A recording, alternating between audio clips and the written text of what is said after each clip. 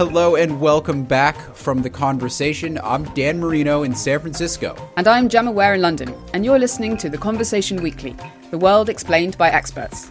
In this episode, two Arctic Ocean researchers explain how melting ice in the far north is leading to more light in the Arctic, and what that means for sea life. Our ecosystems are responding because these changes are really dramatic and they're noticeable. And we talked to a team of archaeologists about the early humans who lived in Tanzania's Olduvai Gorge 2 million years ago. In this scenario, hominins from Otupa maintain the very same toolkit.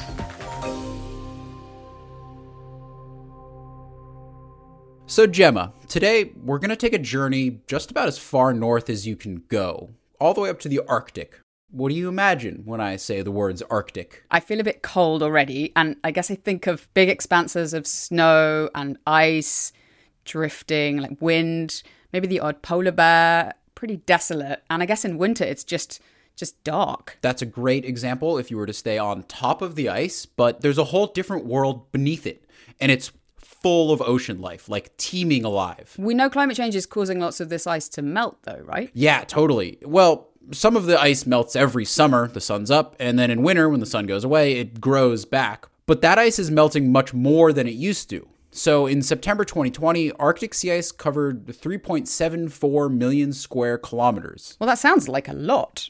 It does, but it's actually the second smallest measurement ever, and only roughly half of what was measured in 1980. So what does that melting sea ice mean for that teeming sea life living in the Arctic Ocean? It's not clear-cut. It's not all bad news, even. Different scientists are studying all sorts of changes to see how it's going to matter for the life in the Arctic. But one of the things they're looking at is light. If there's less and less sea ice, more light, gets down into the ocean. And in the dark winter, where ice would normally cover the ice caps, it's not there. So ships are driving through more and more and bringing with them a lot of artificial light. I spoke to two researchers who've been spending a lot of time in the cold, icy waters way up north to study all of this. And let's just let one of them kind of set the scene here. So Gemma and all you listeners out there, imagine you step off a plane in the far, far north. Here's what you might see.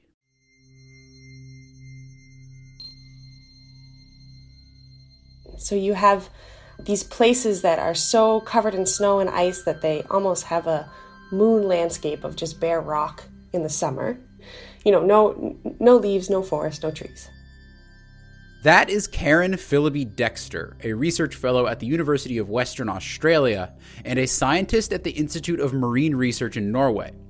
She's talking about the shoreline there. The long, dark winters make it so that even in the sunny summer, the landscape is barren. But in the ocean, there's a very different story. And then you go underwater, and you have to go a little bit deeper, but when you dive, you sort of pass this zone where all of a sudden these amazing underwater forests appear. These forests are not made of trees, of course, but of kelp attached to the seafloor, swaying in the ocean currents. So you have these long blades that will float in the water column, and then they, just like a forest, shade light and create these understory conditions that fish and animals use and live in the same way as a forest does on land. And how big are we talking? Am I thinking redwood trees, or am I thinking a bush in my yard kind of size? It depends on the species and it depends on the forest. So the first kelp forest that I dove on in the Arctic was about 1 to 2 meters tall. And it was actually in Arctic Norway. But the largest kelp forest that I've been in the Arctic has been in Canada. So there is an area in Nunavut where the kelp was about 3 to 5 meters tall. And that was spectacular. Until recently, not too much was known about Arctic kelp, what kind grew where, or even really how much there is. Karen and her colleagues at the Arctic Kelp Project, an aptly named group of universities, institutions, and NGOs across Canada, are trying to catalog what kelps are growing in the Arctic today and how warming temperatures are going to affect where they grow in the future. Karen has spent a lot of time underwater using scuba gear to study these kelp ecosystems. But for many of these places, you can only access them in the short window when sea ice disappears. So that's what's incredible about these habitats. They're covered by ice for sometimes more than half of the year, and they require light to live. So they're just growing based on light that reaches the seafloor in this very short period when the ice is not there. Kelps and, well, everything in the Arctic Ocean spend a huge amount of time in the dark, either because it's winter and the sun hasn't come up for months, or because the sea surface is covered by ice. When the ice melts and daylight returns, kelps grow really fast. They have to. It's a short growing season. But that growing season is getting longer. In red, these areas saw significantly less sea ice cover than they would expect for the month of July. And in many cases here, it was just open water because the ice had melted away. So what's happening now in the Arctic is we have this massive and dramatic loss of sea ice. So this means that a large amount of Arctic coastline, which is normally covered in ice and normally doesn't get that much light, is now suddenly sort of open to the sun. All you gardeners out there will know this equation. More sunlight, more growth. As Arctic temperatures warm due to climate change and sea ice shrinks, these underwater forests are expanding, and kelp is now growing in places where it didn't used to. So based on how the conditions have changed from 1950 to now, we can predict that the migration rate in the Arctic is about 20 kilometers per decade. So this sort of poleward expansion is definitely marching along, and there's all the evidence that these changes are accelerating. 20 kilometers per decade is pretty fast for a bunch of trees. Yes, the marching forests. It is definitely something out of a Lord of the Rings movie. But I think the rules are different in the Arctic, right? So it's changing much faster than the rest of the world. Everything happening there is happening at 2 to 3 times the rate of change. So we're already way into the climate change future along our Arctic coastlines. So it's not surprising that our ecosystems are responding, because these changes are really dramatic and they're noticeable, and they're going to put a lot of pressure on marine species to move. These changes that are causing kelp to expand and move are not good everywhere, though. A lot of the Arctic coastline is made of permafrost. So this is essentially frozen soil. When that frozen soil thaws, all of that dirt and sediment just flushes into the coastal zone and creates a lot of turbidity. This murky brown water prevents light from reaching the seafloor in the kelps growing there. The poles, they're melting. Scientists say the Arctic has been warming up for years. The Milne ice shelf is about as far north as you can get. It collapsed into the sea last week. A 44-square-mile chunk, twice the size of Manhattan, broke off from the largest remaining Arctic ice shelf. Another side effect of climate change is that glaciers and ice sheets are melting and dumping huge amounts of fresh water into coastal areas that can also harm kelp. So while not every change is good for kelps and seaweeds way up north, overall, Karen says that predictive models show the future is looking pretty good for Arctic kelp forests. In many other parts of the world, these ecosystems are shrinking, so it's kind of cool that, at least to some extent, these losses are being offset up north. And a large expansion of underwater kelps might actually help slow climate change ever so slightly. Just like trees on land, kelps rely on carbon dioxide to grow. Expanding kelp forests in the Arctic could become a pretty significant carbon sink.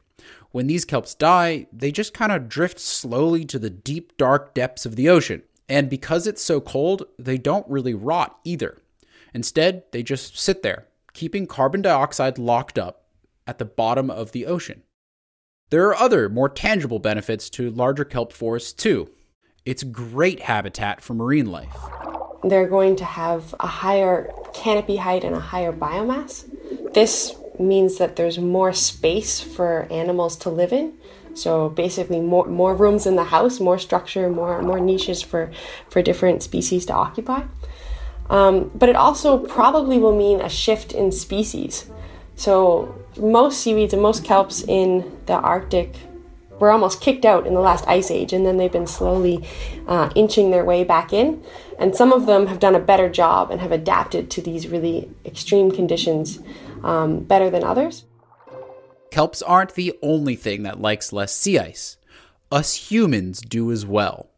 As sea ice decreases in both summer and winter, the formerly dark polar night that lasts for weeks or months is now being lit up like never before by boats and the artificial light they bring in with them. This is a big deal to the multitudes of sea creatures that have adapted over millions of years to the darkness of the polar night. One group of scientists is studying how this new influx of light is changing the behavior of these animals. My name is Jørgen Berge. I'm a professor in marine biology at UiT, the Arctic University of Norway. Jørgen, unlike most people, doesn't actually mind the long, dark polar winter. I spoke to him late last year, when the polar night in Norway had just begun. We actually just started the polar night. I'm sitting now in Tromsø at 70 degrees north. The sun orbits around our horizon for 24 hours a day for 2 months in a row.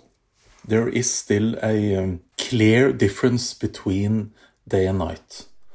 But that difference becomes less and less the further north you get, and once you get up to around 80 degrees, then the human eye is hardly able to distinguish any difference between night and day during the darkest part of the polar night. But the polar night is certainly not just dark, it's actually all about different kinds of light.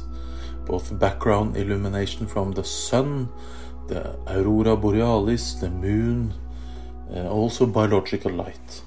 Up until fairly recently, scientists used to think that the darkness of the polar night was uninteresting, devoid of life. But a research project that Jørgen started back in 2006 changed all that, and kind of by accident. His team was looking at how retreating sea ice would affect the marine ecosystem in an Arctic fjord. So we had to be there in the late autumn to deploy instruments that would then be in place and do measurements when the sun came back. But then as more or less a byproduct, the instruments were also doing measurements during the dark polar night. But when we got these data back, we started to realize that, hang on, something is actually happening here.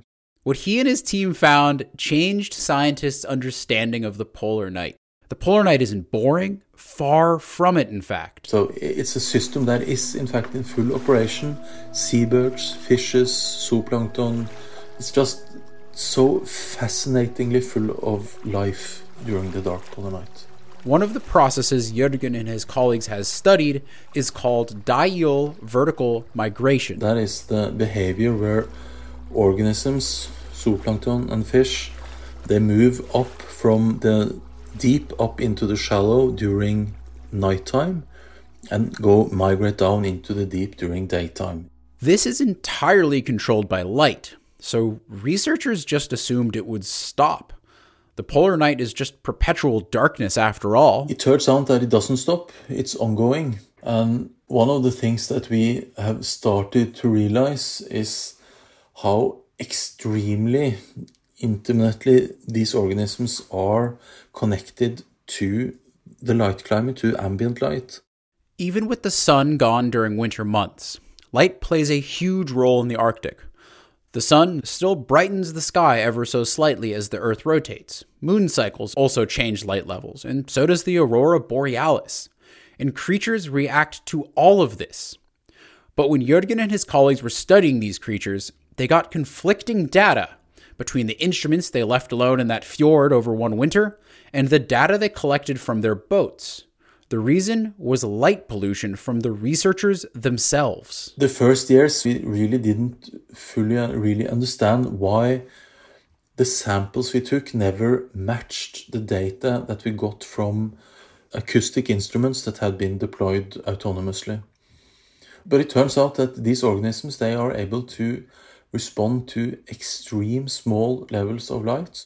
Jørgen and his team need, light to work on their boat. They can't see in the dark, so they use headlamps and floodlights and stuff. For ultralight sensitive sea creatures, these lights are huge signals. Some swim towards them, some swim violently away.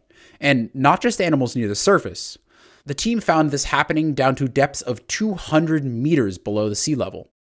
The effect of light pollution on animals in the Arctic could be happening on a huge scale, thanks to melting sea ice and increased human presence. As sea ice retreats, As we start fishing further north, oil and gas exploration, shipping not the least, more and more human presence in the high Arctic during the polar night, then we also bring with us artificial light. At the moment, we are not able to say to which degree this really is a problem, but that is one of the things that we are now really starting to look into. And melting sea ice, well, that's climate change. So artificial light, it's not, of course, a direct effect of climate change, but it's certainly related to climate change. Because as it gets warmer, as there is less sea ice, then we see more human presence. And human presence it means there's more artificial light involved. So what does this mean for all the fish, zooplankton, and other sea creatures that are super sensitive to light and live in this high Arctic environment? Jørgen says that's a difficult question to answer. Personally, I think that we have to look at effects in two ways. One is the direct effect of light pollution. It does affect organisms there and then. Most likely that effect is limited because it only lasts while there is artificial light there, and there's certainly a limit to the geographical extent of that impact. However, I think there's another effect that is much more important, and that is how it's affecting our knowledge about the polar night. To take one example, there's more and more fisheries in the high Arctic during the polar night. If you want to do surveys to give an estimate about how much there is of, say, haddock or cod, you have to do acoustic surveys with the research vessels in the polar night, in where we are fishing. And these measurements might be strongly biased and impaired. Essentially, what Jørgen is saying is that every measure of Arctic fisheries ever taken in winter could be way off. By bringing in light, the fishermen and researchers change how fish and other animals behave. This is one of the oldest problems in biology, how to study ecosystems without disturbing them. And I asked him how he feels as a scientist to discover that his own presence could be distorting the very results of his research. It sort of makes you feel unwanted. You know that your presence is affecting the organisms, but it also, as a scientist, it also fills me with wonder and questions, and I find it fascinating trying to understand things I cannot see. It's difficult to explain, but to me, when you really go up into the high Arctic and you allow yourself to be in the darkness and you start to take in all the senses, the sounds, the light, it's just a miracle sometimes. I can still remember one experience we had. This was one of the first years when we were up on Svalbard in early January, and I was out in a small boat out in the middle of the fjord, and we turned off the engines, we turned off all lights because we wanted to look for seabirds. And we looked down and we saw this upside down sky filled with blue-green light, and that was just an amazing experience to see all these organisms, from big jellies to small unicellular organisms, blinking and glowing and moving in all directions. That was a beautiful sight.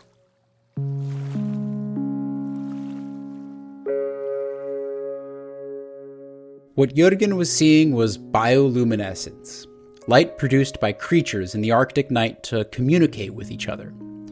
When you live in total darkness, light is almost paradoxically one of the most important and useful things there could possibly be. Even to the scientists who study it, the darkness of the polar night is so much more complex than anyone ever imagined.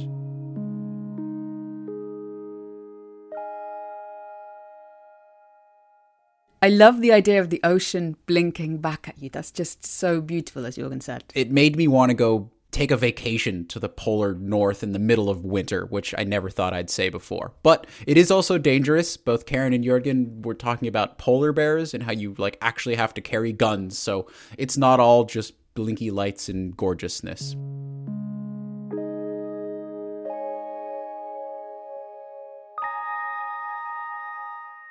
Both Karen and Jorgen have written for The Conversation as part of a series we're running called Oceans 21. It examines the history and future of the world's oceans.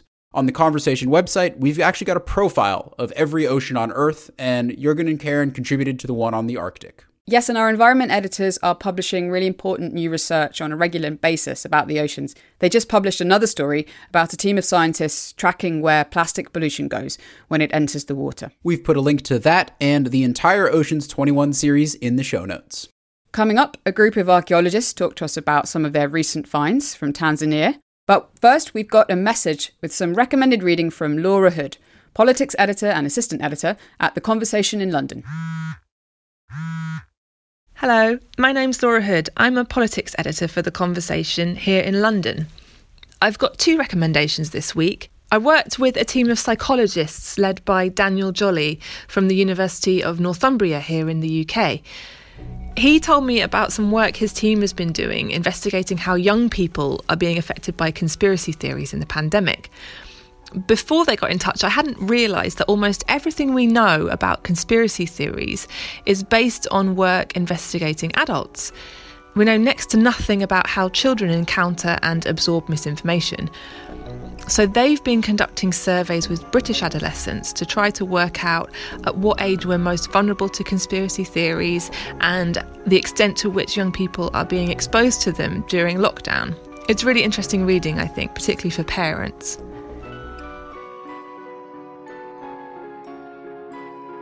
I'd also like to recommend an article written by Mark Toshner. He's an expert in respiratory medicine at the University of Cambridge.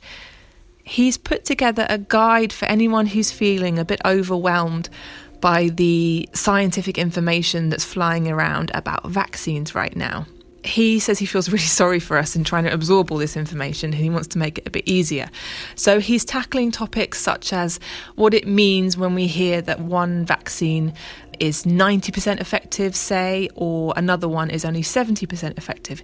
Is that something we should be worrying about? Should we be trying to pick and choose our vaccines? He's also talking about what it means for a vaccine to be potentially less effective against particular types of variant of COVID-19. So it's really useful information at this stage of the pandemic. That was Laura Hood from The Conversation in London. So Dan, for our next story, we're heading to warmer climes, thankfully, to Tanzania in East Africa, and a place called the Olduvai Gorge. It's known as the birthplace of humanity. Birthplace, so how long are we talking here? Ages, about 2 million years ago or so. And today, archaeologists from around the world come to Olduvai to study the remains of different species of early humans. But scientists are also interested in the ancient environment and what the gorge actually looked like back then. So is there a name for studying ancient climates? Yes, and it's a great one. It's paleoecology. So basically this is looking for evidence of ancient plants and pollen and even bits of airborne charcoal by delicately sifting through layers of sediment. So we've been talking to a group of researchers who've been doing this work in a specific part of the Olduvai Gorge called Awas Aldupa, which actually means the way to the gorge in the Ma language of the local Maasai. And what they found has provided new insights into just how adaptable early humans were to the changing environment around them. I'm Julio Mercader, and I'm a professor with the University of Calgary, which is in Western Canada. Okay, and we're talking to you today, Julio, about your most recent research that's just been published. It's about an area in Tanzania in East Africa. Can you just give me a bit of context? Why is this part of the world so important for our history? Olduvai Gorge is in East Africa, and if you think of it as a region where there is this rift that is splitting the crust of the earth, that is allowing volcanoes to spit out lava and ash. But at the same time, the splitting is making the terrain sink. And when that happens, you have water building up, and that forms lakes and rivers and swamps. And because of that, biodiversity tends to be really, really high because nature is really productive in this kind of a rift context. Now, in East Africa, which is where Olduvai is, the rift has been alive, so to speak, for more than 20 million years. So that when humanity is forming several million years ago, early humans, like any other animal, is being attracted to the resources that you find in the rift. Now, life near volcanoes was preserved because the eruptions and the sediments covered that up, and then archaeologists exposed it. So now imagine an African Pompeii. But this time is much older. It is 2 million years. And instead of Romans, you want to imagine humans. But these humans are not like you and I, They are early humans, several species, unlike today when there is only one species. And among them, at Olduvai Gorge, you have the first member of our genus that we say in biology, and that is the genus Homo, right?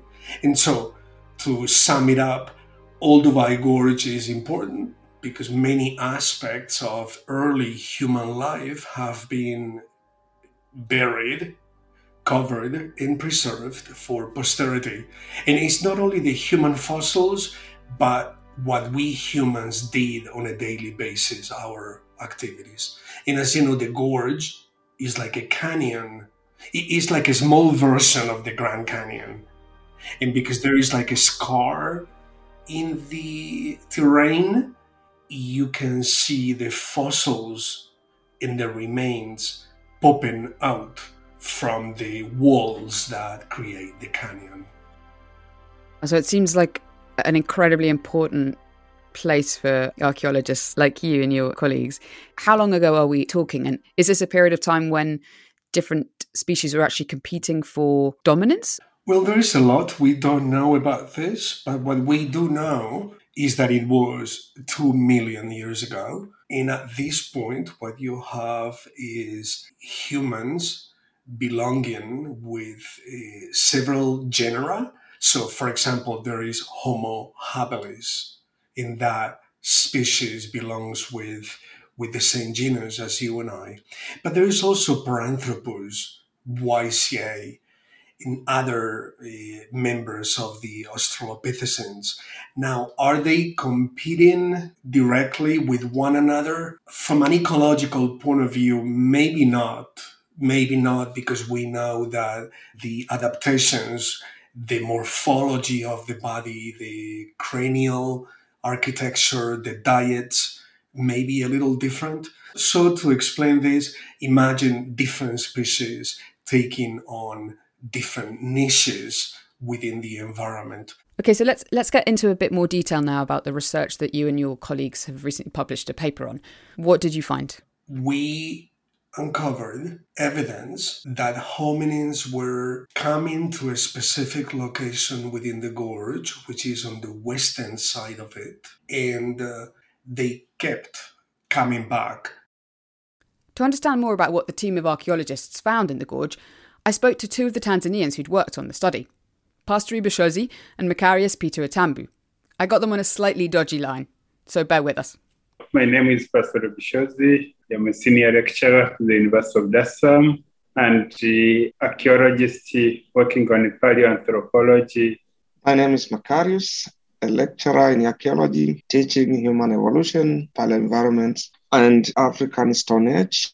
What did you find? What did the ecology of the Olduvai Gorge look like when these populations you were studying were living there 2 million years ago?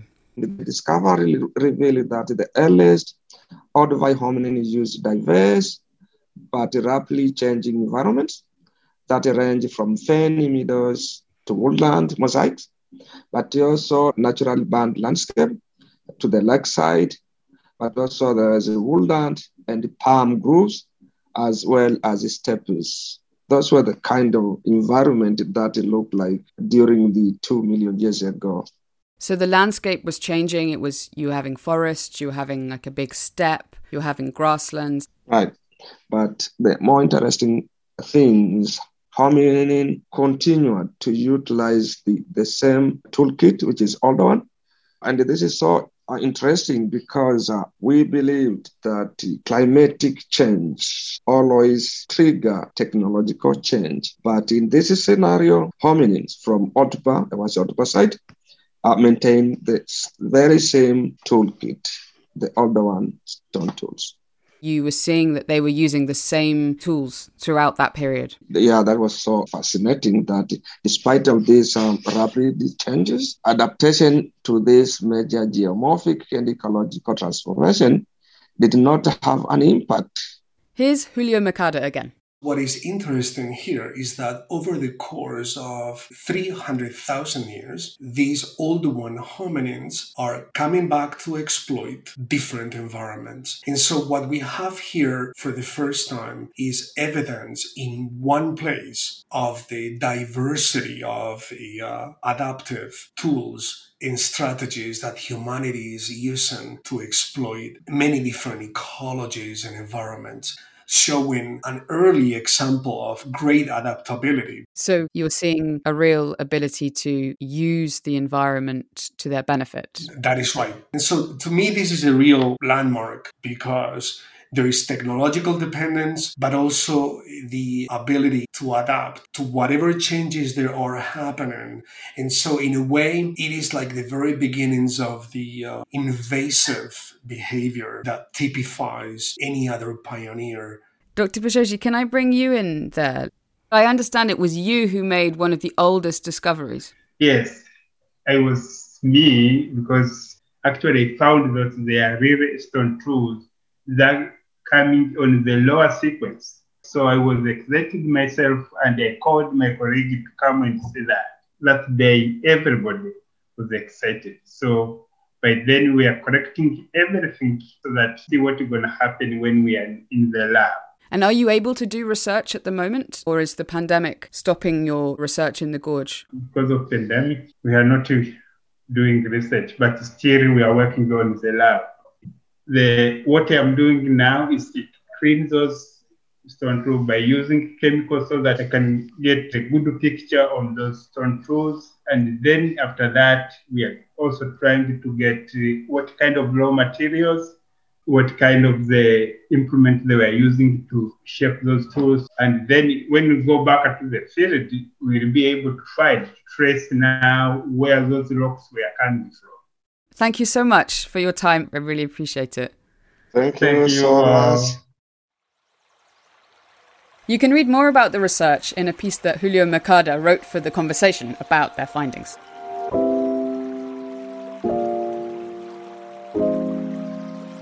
All right, that's it for this week. Thank you to all the academics who've spoken to us for this episode, and to the Conversation editors Natasha Joseph, Jack Marley, Hannah Hogue, and Laura Hood. You can find links to all of the expert analysis we've mentioned in this episode and tons of other recommended reading in the show notes. If you learn a ton and you want to read more, just click the link to sign up for our free daily email. This episode is co-produced by Mend Marawani and me, with sound design by Eloise Stevens. Our theme music is by Nita Sarl. Final thanks also to Alice Mason, Stephen Kahn, and Imril Morgan. Thank you for listening, everybody. Until next time.